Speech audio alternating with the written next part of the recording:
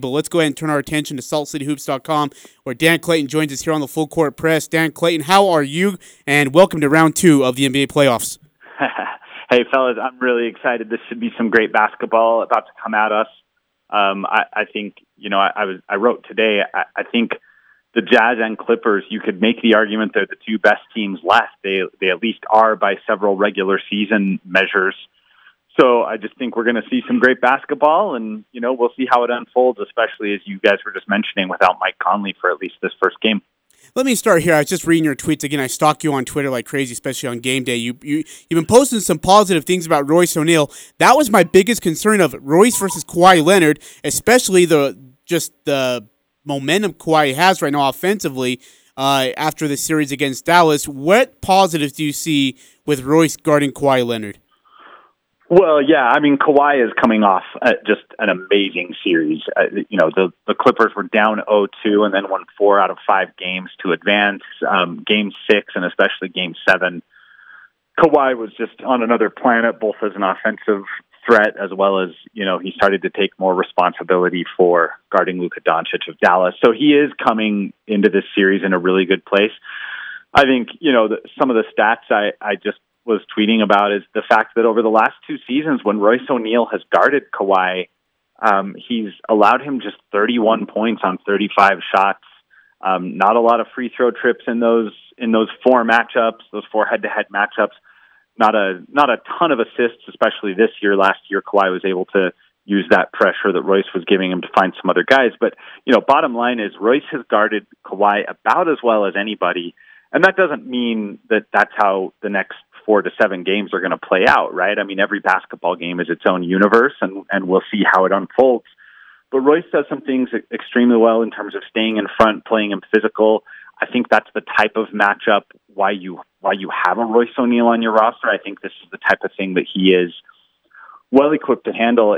Even, by the way, when he faces Paul George, who is, let's not forget, the Clippers' second All-NBA level talent, who even Paul George has only shot 2 for 13 against Royce O'Neal in the past 2 seasons. So I think that I think Royce is going to be a key player in this series. We're talking about the defensive end right now, but even on offense, Royce is going to be important to keeping those guys honest and making sure that he doesn't become sort of a hiding place for guys that the Clippers are looking to buy some rest time against, right? Royce needs to be willing to punish those helps and those rotations and take advantage of open shots that might come his way in this series. Dan, this is a matchup, understandably, very different than what Memphis was for the Jazz. For sure, yeah. Memphis had an incredible star in John Morant that the Jazz had a hard time containing, but beyond him, they did a really nice job defensively, for the most part, with everybody else. L.A., they've got Kawhi Leonard, which will be a really tough cover defensively, although Royce has been doing a pretty decent job with him. But the big difference here is that L.A. has Paul George. And we've had the Jazz have had some great matchups against Paul George, and as fans, we've really enjoyed watching him and Joe Ingles get at it. But beyond those 2 guys, what else does L.A. have that Jazz fans should be a little bit nervous about, that these are some other players that could get hot and could punish Utah? So much is the answer to that question. Yeah, so the Clippers are really deep, and in particular, they're really deep with guys who can really just stroke the ball. They've got a great shooting roster. They were the number 1 3-point shooting team in the regular season. That's true. Sorry, just one second. There we go. Sorry, my phone's doing things. That's true in overall terms. That's also true of both above the break 3-point shots and corner 3-point shots. They had 7 guys on their regular season roster, rotation regulars who were shooting above 40% from 3 for the regular season, plus Kawhi Leonard and Patrick Beverley, who were both at 39 point something and basically rounded up to 40%.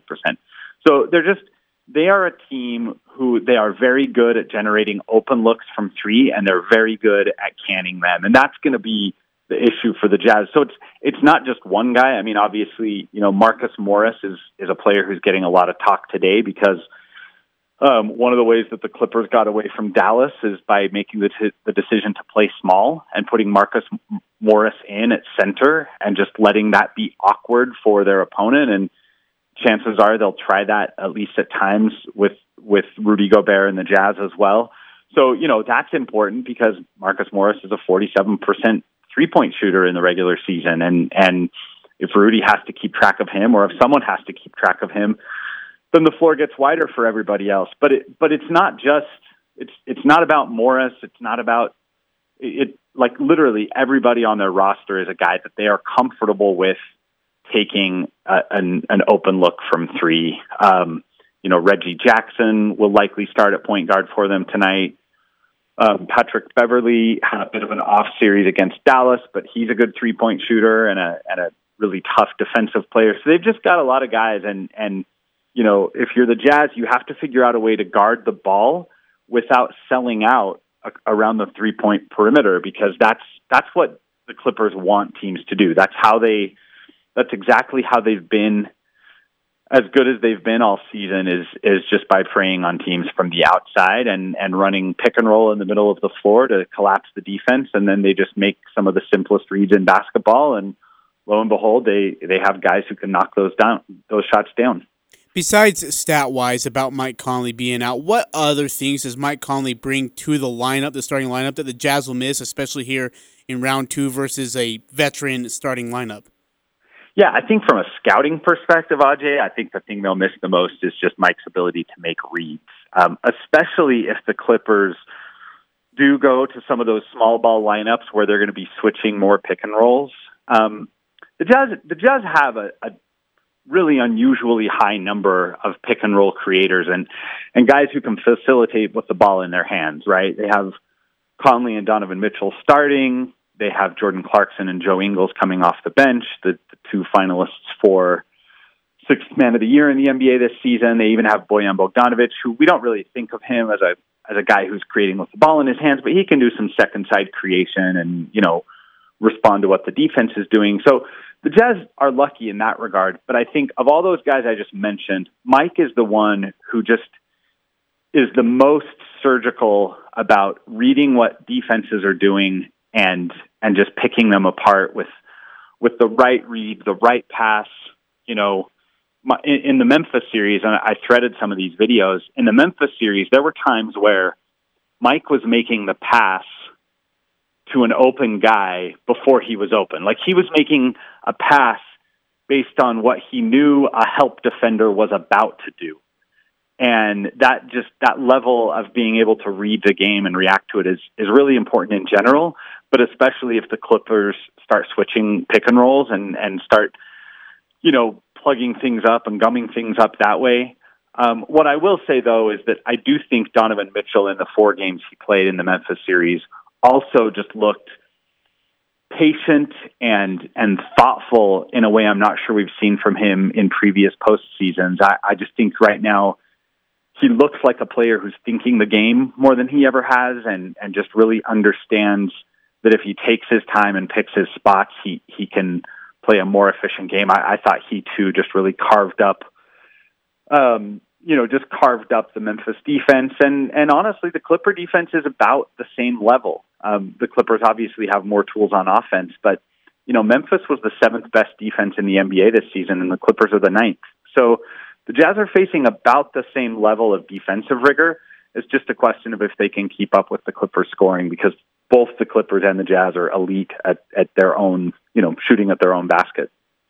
Dan Clayton with Salt City Hoops joins us here on the Full Court Press talking about the Utah Jazz, LA Clippers Game 1 tonight, which will be heard right here on The Fan a little bit later on this evening. And Dan, there's been some discussion from us leading up to this matchup about how Rudy Gobert can defend in space. If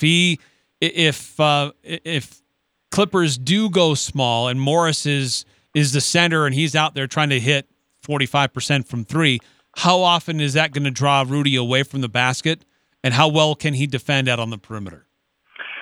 Yeah, it's a great set of questions, and really, those are the questions that might determine how the series goes, right?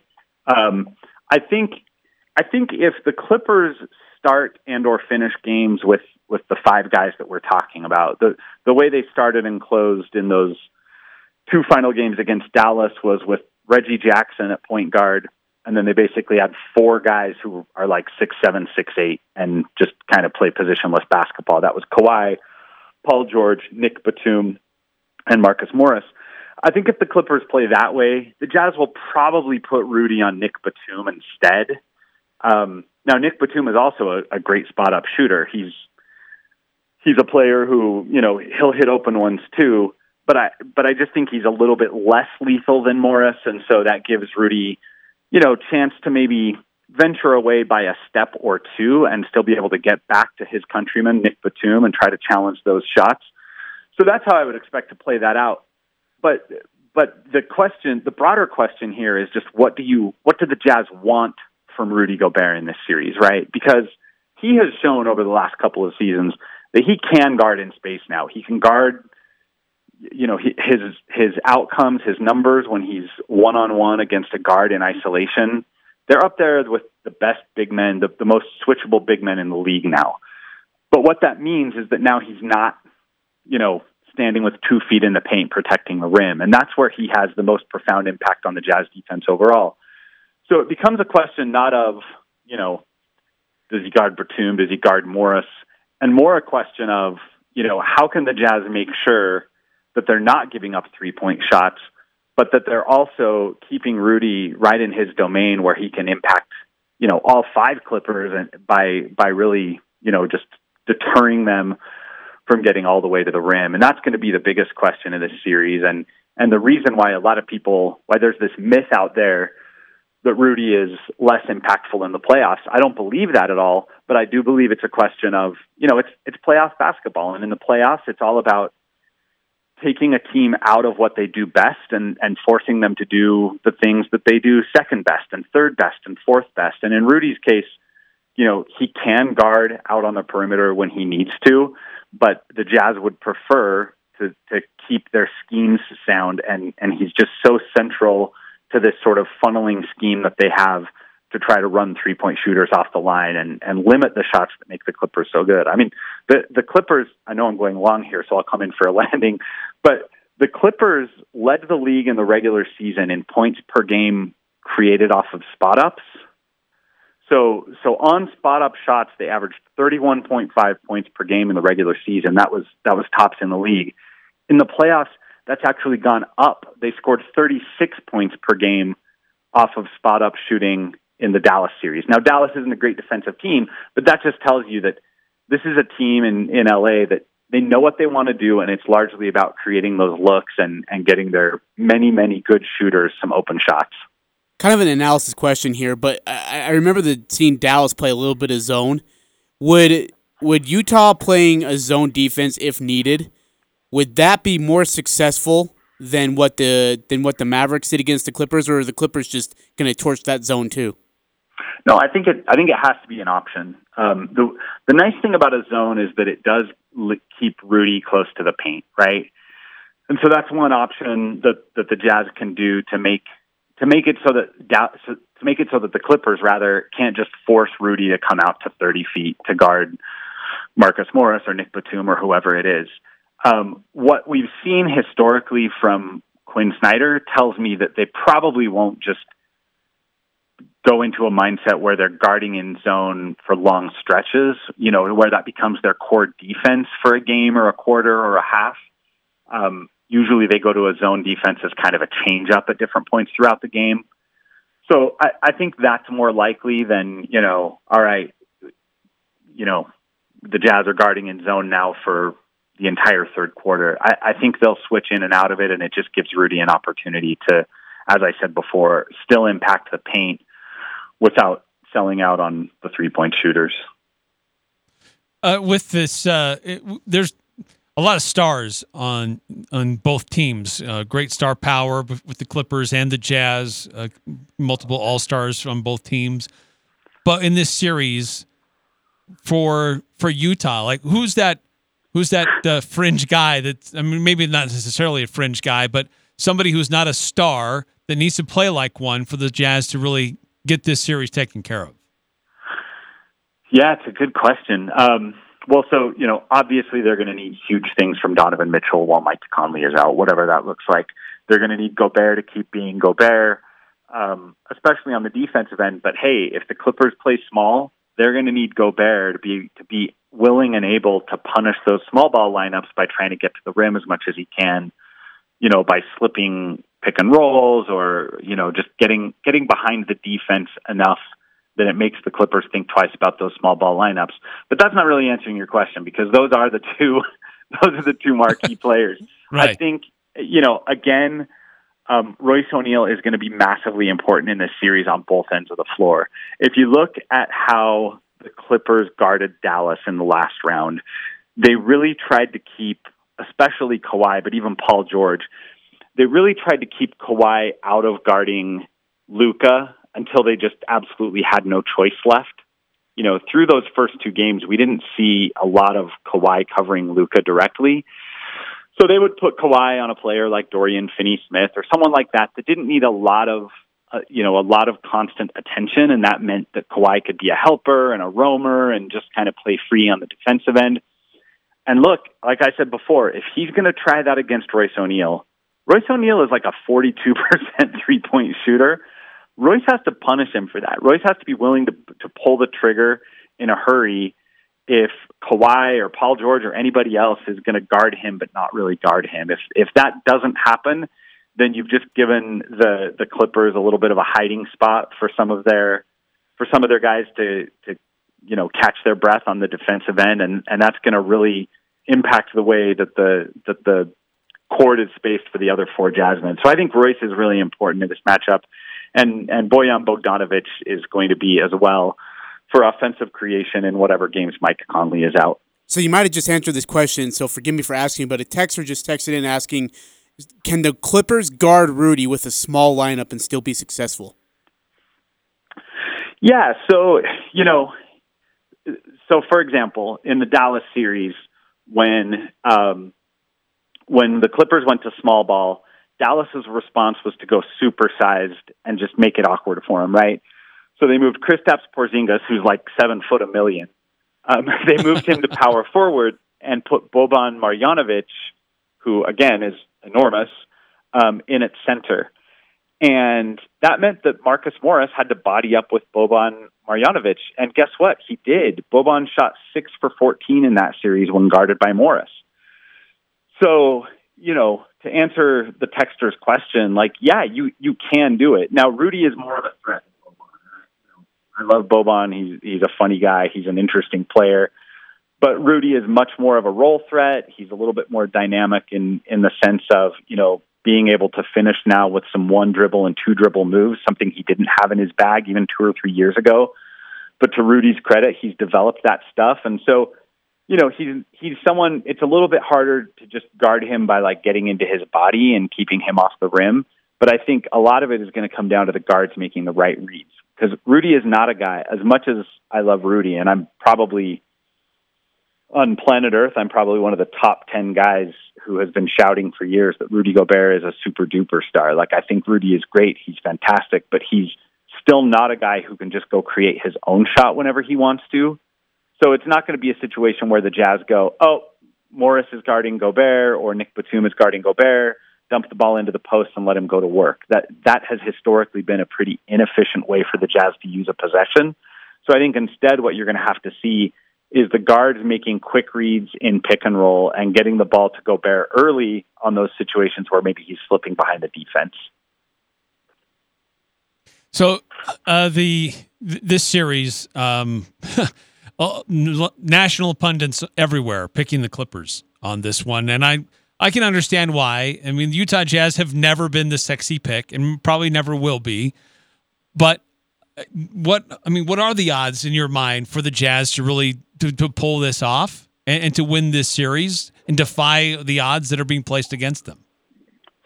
Yeah, I've seen kind of a mixed bag. So I think on the ESPN column where they have their various pundits place predictions, I think 9 of them took the Clippers and 7 of them took the Jazz or something like that. There are a lot of statistical models out there that take some of the emotion out of it and just evaluate based on, what we've seen from certain players and teams. And those models, I think, have, like 538, for example, has the Jazz at 54% to win the series, the Clippers at 46. So, I think it's a mixed bag, but I think pretty much everybody has it as more or less a coin toss. I think it's going to be really close. And the Jazz do have some things that are going to work to their advantage. I know we've been talking mostly about the Clippers because we're trying to educate listeners who may see the Clippers less often than they see the Jazz. But the Jazz certainly have their advantages too. And, look, let's start with the fact that Donovan Mitchell has been playing basketball at a pretty special level this postseason and last postseason. If you combine the Memphis series with last year's Denver series, Donovan is averaging more than 34 points per 36 playoff minutes in the last two postseasons. And I don't know if he'll keep that up against the Clippers. The Clippers have a lot of big bodies that can drape themselves around Donovan and make his life harder. But even if he's anywhere close to that, that's just such a great starting point for the Jazz to have a superstar who can impact the game so much on offense and bend opposing defenses, and another superstar who just is a defensive scheme unto himself in Gobert. So, I don't know where I'd personally put the odds, but it does feel like a coin toss series to me, and that's partially why I'm so excited for this game to tip off at 8 p.m. Mountain Time. I just think I think this is a heavyweight battle. I think that there's a good chance that these are the two best teams left standing. And, a lot of macro indicators from the regular season, there's just that the Clippers and the Jazz are the cream of the crop. We're talking about the number 1 and 2 teams in net rating, the number 1 and 2 teams in effective field goal percentage for the regular season.